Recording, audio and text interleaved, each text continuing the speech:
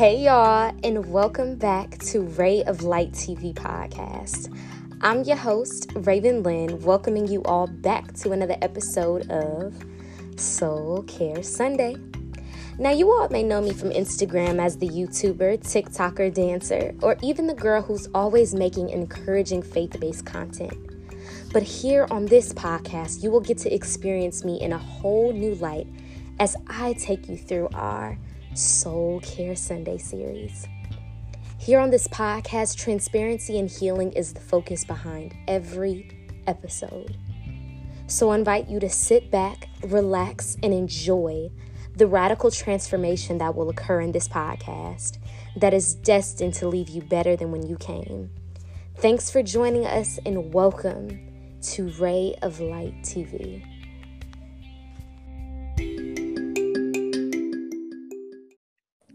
Hello all, and welcome back to the Ray of Light TV podcast. Thank you guys so much for joining me, and I welcome you all back to another episode of Soul Care Sunday. For today's episode, I have invited two clinical health professionals on for the finale of our series, Mental Health in the Media. If you have not been keeping up with the podcast, I would encourage you to please go back and watch the previous 3 episodes of this series, and then catch up on a few of my other series as well. I promise that it will ensure to leave you spiritually fed with greater educational understanding and a community of women that support you. Now, before we go any further, I would love to introduce my guests. So I give you all the floor now. We can start with Dr. Joe. Sanders, you can go. Oh, okay. All right. My name is Dr. Joanne Lipford Sanders, and I'm a retired dean of behavioral sciences and education. I'm a licensed clinical counselor with a supervision designation for 20 some years. I've had experience in private practice, but also being a professor, a program director of a graduate counseling class, an associate dean and a dean. And so I think that I bring in a little bit of experience to this particular discussion. Thank you. I appreciate that. I love all of that experience, and I just feel like a baby in the field. But I am Joanne Holloway, and I'm a licensed professional counselor. And I began my career actually probably over 20-something years ago as a licensed social worker. So I've worked in the field of child welfare, education, and I'm currently, for the last 16 years, I believe, I've been working with people with developmental disabilities, specifically adults, for most of that career. And then for the last maybe 5 or 6 years, I have specifically worked with adults with developmental disabilities who are also parents. Mm. So that spans my career, but I'm happy to be here today, and thank you for inviting me. Yes, thank you so much for sharing. So today on the podcast, I felt that it would be best to do this in a semi-Q&A style. So I've gathered some questions that are specifically for mental health professionals that I would just like to share with you guys. I know I've taken some questions from some of my subscribers, so I'm just going to put all that on you guys, and hopefully you guys can answer the questions. All right, let's get to it. So number one, the first question, and you guys kind of answered it a little bit, but how did your background in clinical psychology start? Why did you choose psychology? What has it done for you? Why psychology? And I would like to ask this first to Dr. Joanne. Okay, so I'm answering, but you all won't just keep deferring to me because Joanne and I will both talk. But so let me just try to see if I can clear up something. I'm not a clinical psychologist, and so I am a clinical professional counselor. And so even though we have a lot of the same alignment, we're 2 separate professions. So I'm not a psychologist, I am a counselor. And I think one of the things that drew me to counseling was, and I was been a long time when I was studying in the 80s, 90s. So it was a little while back. I think I understood psychology and counseling wrong. I wanted to work with people. I wanted to work, and I thought that psychology was more of a research base, which I figured now that it isn't, but I wanted to be right in the ground working with people. So my interest was in being able to be a practitioner. And so my minor is in family studies. And so I wanted to be able to work with families and the like. And so that's what I really went to school for, because I wanted to be a practitioner. Along the way, I recognized that there was not enough people who looked like me in the field. And so then I switched my foci from actual practice to trying to train those who would be in practice, so that people would have a more of people who look like them in the field. But I want to be clear, ethically, I am not a psychologist. Thank you. Yeah. And I'd have to agree. Same thing. Our psychologist colleagues, as close as we are and as close as we might work together, they get upset if we claim that. But I too I'm licensed professional counselor. So my study is in clinical mental health counseling as well. And what brought me to the field was, I think, a couple of things. It kind of morphed into something different, I think, along the way as I matured and got older. But initially, as a senior in high school, preparing for college, I remember sitting in, I think maybe the college advisor office, and they were asking what I wanted to do. Same thing. I said, I want to help people. I want my major to be in psychology. And they explained to me, and now I believe that it might have been some sort of bias, being a Black female. Oh, yeah. And I was also raised in a predominantly Caucasian community, probably 95%. So now I know what they were explaining. They were trying to keep me away from that particular profession as a psychologist. And what they said was, well, you have to be a doctor to do that. And you're going to have to go to school for a really long time. And when you're 18, that really long time sounded like forever. And I said, oh, no, I don't want to do that. I just want to help people. I just want to work with people. I want to be able to see them and help them with their problems. And so, of course, undergrad, you can't really be a counselor. But what I did was I went into social work. And I learned that was very rewarding. I could work with people directly. And I did get my license in social work, which meant I could do also some counseling, some supportive counseling. So that fulfilled me for a little while. And then as I developed and learned the field over time, I really said I want to be able to do one day private practice and do some more intensive counseling, which led me probably, I might have been,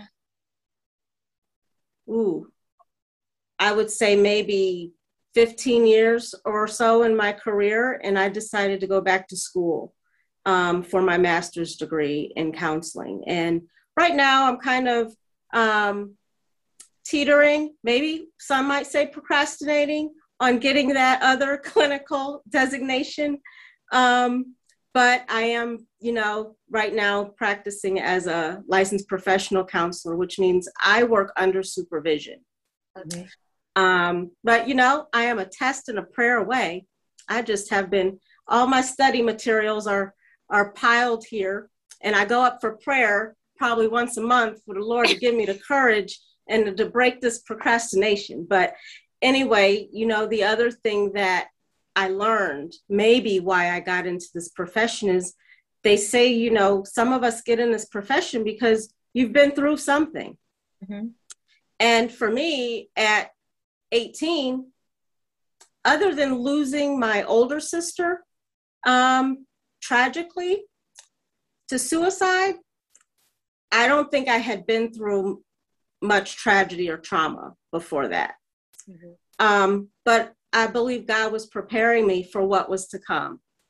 Yeah. And then I went through several things along my journey throughout my career, and it really has helped to shape me as a clinician.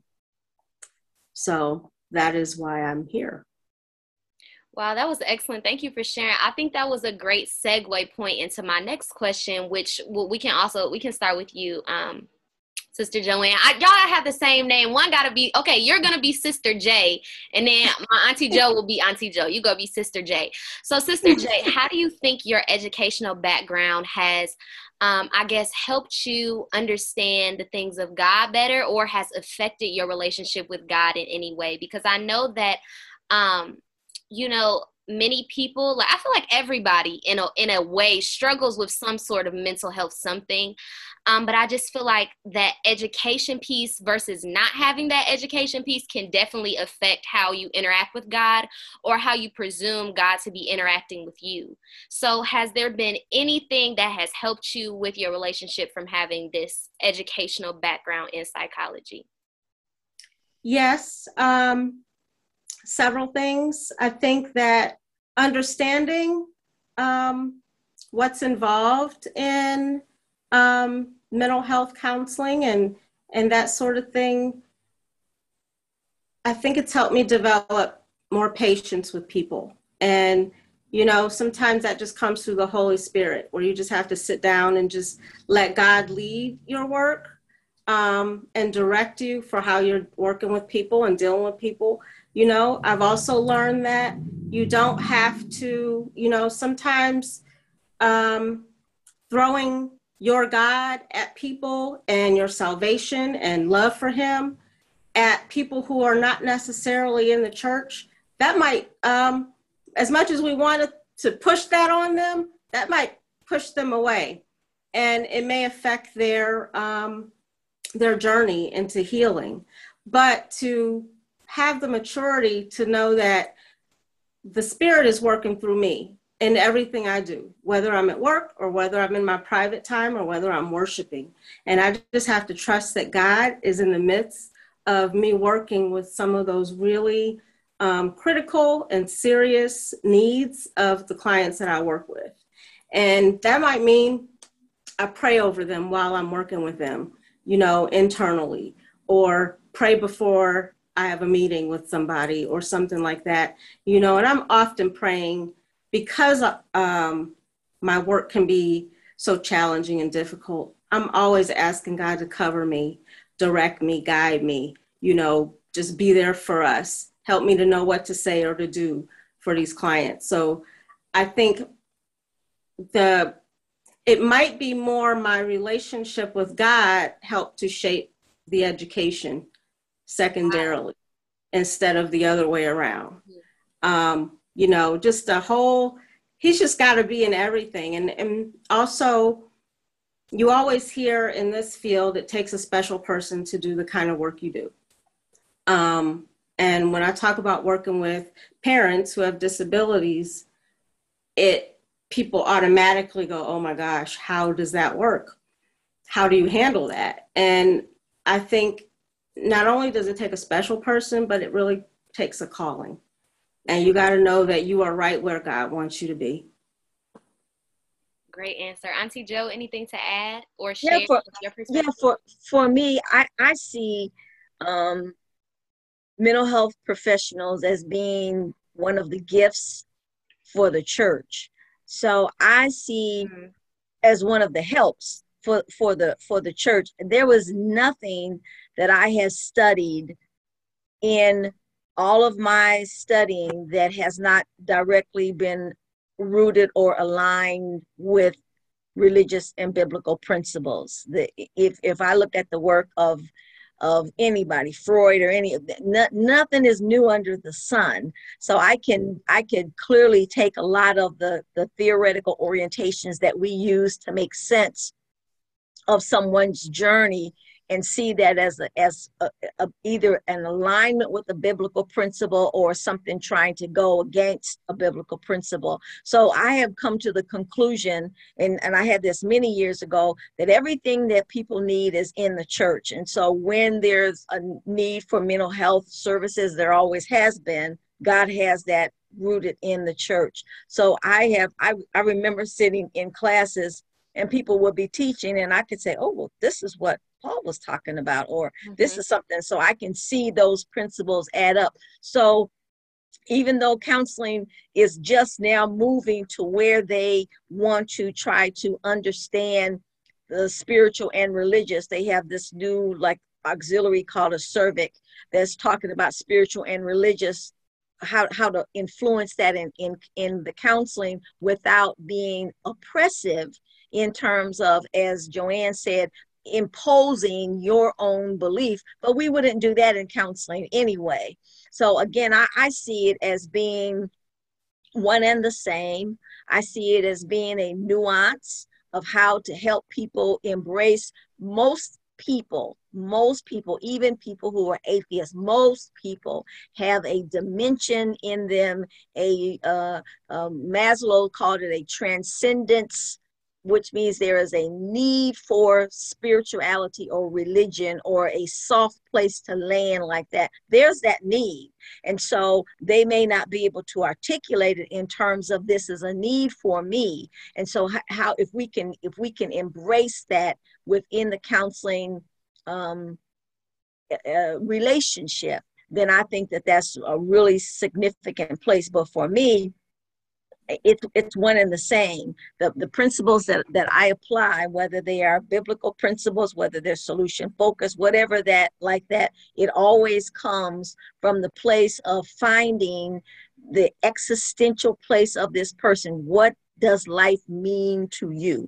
How are you making sense of life? Am I making sense? Mm-hmm. And that is the part that when you help a client to discover that, then that is almost the beginning of an empowerment piece for them, because most of us are trying to figure out what is this all about. Wow, that was so. I hope y'all are taking notes, subscribers, because that is some free counseling for you right there. Amen. And what I think you said, Auntie Jo, was so important, because the church really does. They are equipped essentially with everything we need, whether it be behavioral health, physical health, anything. Yeah. It's all there. But I just think it is a matter of we're not really aware of it, because I know when I was struggling with, behavioral health issues, my first instinct was, let me see who in the church is a counselor. That wasn't my first thought. And I feel like it's not a lot of people's fault, because when we think of serving in the church, we think of like ushers, pastors, like, whatever. But it's so much more than operating in the fivefold ministry. There's so many other roles that people have in the church. Just like Sister Jay was saying, it's a calling to being, a counselor. Some people are called to be the best nurses. Some people are called to be the best English teachers. Some people are called to be all that. And I feel like it's just, recognizing and honoring everyone's gifts in the church, even if they don't take on a fivefold role, Mm-hmm. Yeah. I would like to add that I think in terms of having that available in the church, I really think that we have to do a better job of letting people know that support is there. Yeah. That ministry is there. I believe that, coming up in the church, particularly in our faith, the first thing people say when you're struggling mentally, pray about it. Absolutely pray about it, but you need some counseling, and that spiritual ministry in counseling is really probably what could catapult you into your healing. But we forget that part, the therapeutic part of that, and I really would like to see a change in that development. I would second that. So I would second that tremendously. Something my Auntie Jo said, she did a presentation, I think it was yesterday. She said something, oh my gosh, that I have been struggling with for so long. And it's like the minute she said it, it broke off of me. That's how powerful it was. And she said, you can be mentally distressed and spiritually healthy, and that can coexist at the same time. Mm-hmm. And I feel like for me, somebody who, struggles with just a lot of things, we don't got to get into that, but somebody who struggles, it is often very easy to perceive it as, this is off, so there's something I'm doing with God is off. Something in that is off too. And they can live simultaneously and not be the same thing. And I feel like so many people in the church, and we play into it by just saying things like, pray about it, or, that's a demon or whatever. And it's like, no, maybe it's not that. Maybe me and God are good, but I'm still struggling with this. And those two can inhabit the same space. Yeah. And that was it's just very much like I said yesterday, diabetes is a disorder of the pancreas. You can have diabetes and still love God. So having a mental illness, not a mental distress, but a mental illness, the things that Joanne is working with, those families, it is a biological disease of the mind, but they still can. That's how you get a professional, sometimes medicine. You still can have a solid relationship with God. So that's why I say that the church, we're getting better. We're getting better. But the pandemic opened for many people this understanding that there are a lot of people here that are struggling with this peace. What are we struggling with? We're struggling with this isolation and those kinds of things. That does not mean that we are not strong in God. That means that something has overwhelmed our emotional system in such a way that I can't get out. I can't think, I don't know when this is going to end. All of those kinds of things come upon you at once, upon everybody. So there is no one person you can call to say, oh, this is going to be, because they may be struggling too. So then it allowed the church then to open up and say, you know what? Maybe we need to see this. I'll say one more thing and then I'll be quiet. I was talking to one of my bishop friends and he said, let's think about this. A man was blind. God spit into the dirt and made a salve. He made medicine. Mm-hmm. And put it, okay, he put medicine. That's good. Hear it, saints, catch it. I caught it. I'm just throwing it out there. I caught it. Right. Yes, that's very important. Medicine is okay. It's okay, guys. It's good. Okay, let's move on.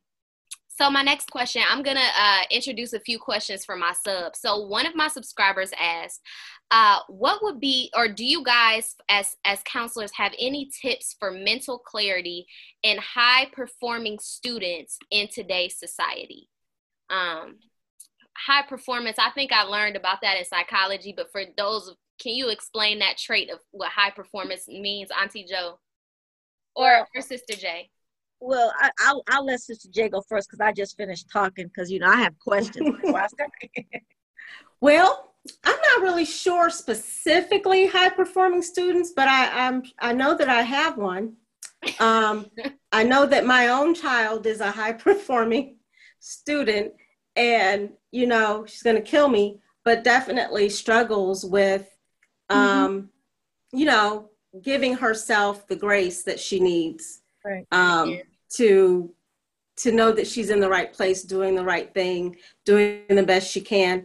And that's really it. Just understanding that God gives us grace for those things. But I know that it's easier said than done. We can tell a person who is struggling with meeting all of those expectations, and usually they're expectations that they put on themselves. It's easy to tell them to just relax. It's okay. You're in the right place. Nothing's going to happen if you get a B. But there has to be a change of their own thought. There has to be a behavioral, a thought process change. And a lot of times we go to cognitive behavioral therapy or something like that. to really help them to see a different perspective. They have to come to terms with seeing this graceful perspective on their own. And, you know, self-affirmations. I mean, unless they're seeing a therapist, they can, you know, there are tools that they can go to themselves. Self-affirmation, self-help, exercise, coping, any kind of coping activities they can do, you know. And I'm always say, pray about it if, you know, if that's something they can do and something they know to do, absolutely pray about it. I love that. That what you said was so beautifully stated. I went back to school as an older adult and I suffered from what I call Aitis. I like to get A's. And if I didn't get an A, somebody's gonna have to explain to me how this is wrong. But one of the things that I realized, and those high performing students, so there's a couple of things. One of the things that I realized that it is much more than about high performing. It's about how you view yourself in relationship to others. And one of the things that I learned, and I would share, that God only made one My Raven. I don't care where you go in this world, you will never find another person like Raven. Never. People can try to imitate him. So you're basically competing against yourself, because you don't have to compete against anybody else, because there's nobody like you. Nobody that's going to be as great as you. Nobody that's going to do things just like you do. So put it into context. And that's what Joanne is saying. It is almost a reintroduction of yourself to you, because if you're competing for these high expectations, there's somebody else's expectations, they're not yours. And when they become yours, they'll be balanced. Wow. If I'm leaping for something that is way beyond me, somebody else has had to set that parameter for me. So I've got to say now, okay, what can I do to get this A, if that's what I want. Now, if it means that I'm going to have to stay up for 4 or 5 nights, I'm not going to eat and sleep, I can't do that. I can't do that. So I need to figure out another way. And then I need to understand who am I competing against. But I also think that really, really high performing going unchecked is very dangerous.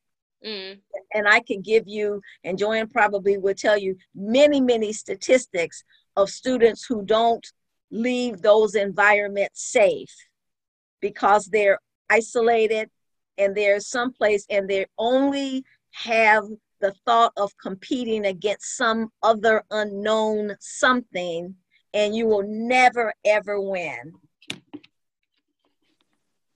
Okay? Absolutely. All right. We lost our picture of Raven, and I don't know who this other person is. Yeah. Joanne, you want to say anything else about Sister that? Joanne, do you have anything to say?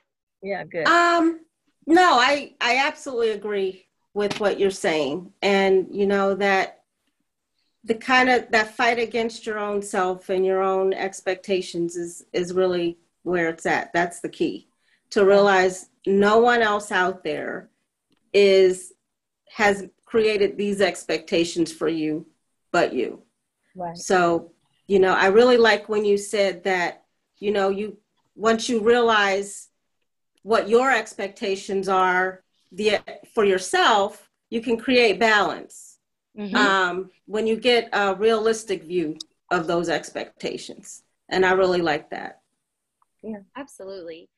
Now, of course, my subscribers want to know, as, you know, licensed counselors, what do you guys do? So I think my, you know, kind of rebuttal to that would be, outside of work, like what are some things that you do for your personal self and how you maintain your own balance and make sure that you don't get like, you know, over the line, just real left field, but, you know, maintain that balance?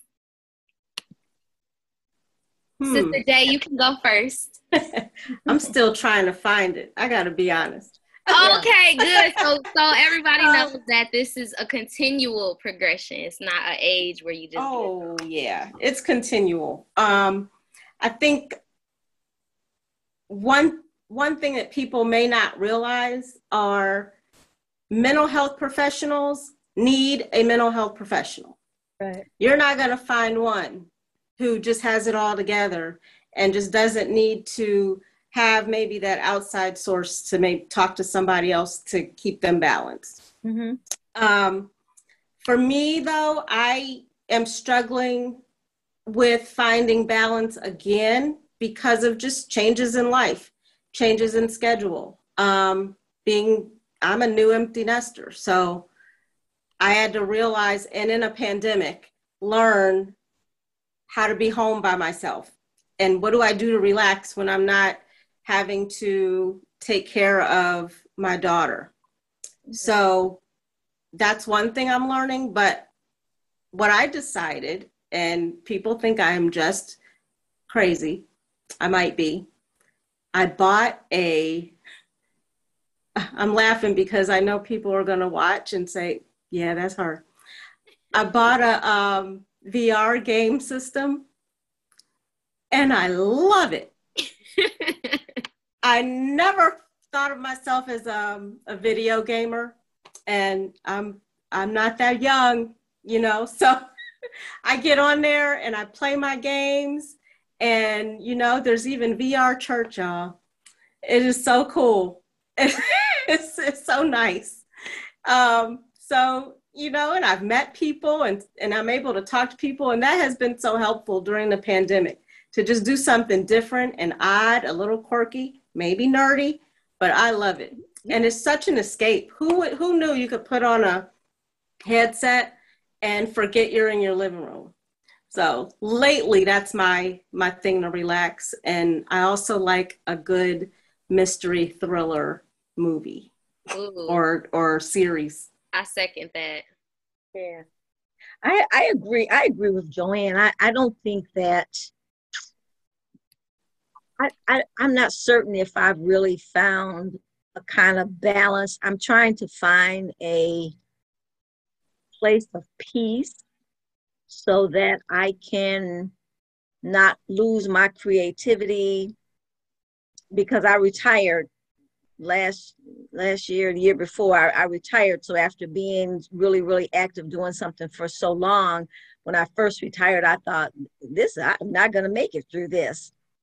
But I tried to figure out for me, what does balance really look like? And for me, balance is peace in my heart. So that means to be able to say, if I get up and I want to walk on my treadmill, I brought me a NordicTrack at a certain age, and I was exercising a lot anyway, but to get on there and I can walk and I can listen, but I'm trying to figure out something that's a routine, but not too routine, a little meditation in the morning, those kinds of things. But then I also have learned that rest is your friend. It does not mean that you're lazy to say, you know what, I think I'm going to lay here a couple more hours if I can. Yes. And then get up and do that. That is a friend. And then to try to learn how to eat right, and then to learn how to not overload myself with the concerns of other people outside of what I need to do. So I'm just trying to learn how do I give just enough to be helpful, but I have learned how to tell people, I'm like Maxine Waters, I'm reclaiming my time. Mm. I'm reclaiming that. So you can't you can't take 4 or 5 hours telling me all about your stuff. I won't allow that anymore. Mm-hmm. On the regular, there are moments for when my phone, like Joanne calls me, I'm like, because I'm gonna have to talk to her about this clinical piece. I haven't forgotten that. I want you to know that. People may not understand it, but we need our independent licenses. So I'm going to work on Joanne outside of prayer to help her to get that independent license so she can do her own shingle without supervision. But that's another point. Mm-hmm. But it's those kinds of things. But I just don't allow what I consider to be a lot of stuff to come in, because I can, but I don't have the energy to then try to separate what was good for me, what wasn't good for me. So for me, it's about a peace in my mind that I can transfer peace to somebody else. I don't know if that makes sense to you all, but that's as close. That's as close to balance as I can get. I'm going to be off balance sometime, but if when I fall over here, peace is lifting me, then I should be back here pretty soon. Yeah, that makes a lot of sense to me, Dr. Joanne, because I think in this field, that silence and that time to rest, as you say, is so important. We have to unload all that has been loaded into us from other places and other people, and just the work itself that we're taking on from other people. And I often think I'm odd, but I don't mind spending time being quiet. Yeah. Just doing nothing. And, you know, I have friends that say, how can you do that? How can you sit on a Saturday for 3 or 4 hours or all day if I want to and have nothing to do? That brings me peace. Sometimes I look up and I might have just been scrolling on my phone or maybe just listening to different music videos or whatever. And I look up, it's been 4 or 5 hours and I'm like, whoo, but I was relaxed. And I had to learn to not feel guilty for that. Yeah, absolutely. Self-care. My niece talks about it all the time. Not only we need soul care, we need self-care. And we need, and I will say this, I don't know who your listeners are. Women of color need to learn this now. They need to learn it at Raven's age. They need to not wait until they're in their 70s and everything and then try to make up. They need to understand having a girls' lunch, 2 or 3 hour girls' lunch where there is nothing but food and laughter is healthy for the soul. Taking a girls' trip, and I don't talk about really expensive stuff. There's a lot of things. A bunch of women get together and say, we're going to walk around the zoo or something. I mean, there's things that people can, that we can do that we used to think were luxuries of other cultures, but we've got to learn how to do this and not make a big deal about it. What are you all doing? We going to a spa. We want to get everything broken, relaxed, muscled and everything, and then come out, oh, that's too expensive. No, not for you, it's not, because you need it and you're not doing it every week. That's you know, right. Does that make sense what I'm saying? So be able prioritize yourself. There's nothing better than a book club with a group of high performing women. That is absolutely wonderful because it's going to be laughing. I mean, anywhere you can get that adrenaline moving, and there's a little bit of consistency, not enough that it's intrusive, but just a little bit of consistency. Once a month, we're going to read something. We're going to come together, even if it's on Zoom, you know, so there's ways, but we have to learn that is a part of mental health. That's a part, because I told them, Joanne, we run up and down this continuum from being mentally healthy to just one step over the cuckoo's nest. And we have to learn how to, that's going to happen automatically. We have to learn how to sometimes put the brakes on and say, you know, I'm spending a little bit too much time down here in my own mind and I'm not speaking positive things. So I need to figure out how to do that. So that's just, y'all are awesome. Y'all are setting the floor for my panel that I'm actually having October 22nd. Ladies, save the date. It's going to be all about soul care. It's going to be a couple hours, so we're going to really have time to dig in depth to this, but I'm so glad that we got to kind of talk about this discussion now. Both these ladies are going to be on my panel, so if y'all loving it, just join back. The very last question that I have, because I don't want us to be on here too long, is where did my question go? Oh, here we go. Statistically, who do you guys, you know what? That's not the question that I want to ask. I think the question that I want to ask is, how will my subscribers know that it's time for them to go see a counselor? When would you guys say is the best time? Like, you know, now it's time to get some help. As soon as possible. As soon as you feel that you're not balanced. Not when things are critical, because that may be too late to actually see a counselor. Not when you feel like you have lost all sense of control of yourself, but when you just start to feel something's not quite right with me. You don't have to understand what it is at that time. Just know you've got to talk to somebody. Mm. And don't look at counseling as being, I need to go and be fixed. That's not what counseling does. There are varying levels. There's varying times when you just simply need to talk with someone. And I think that when you need to go, I agree with Joanne that is one piece. But I also believe that that it sometimes it's just good. You can't make sense of things, or you feel, as Joanne said, that I'm just a little bit off. You know, you don't have to wait till the house is on fire to call the fire truck. Sometimes you can smell a little bit, you know, you let me sit in my house and I smell like, a little wire or something burning and I cannot find what it is, I may call me a fire truck.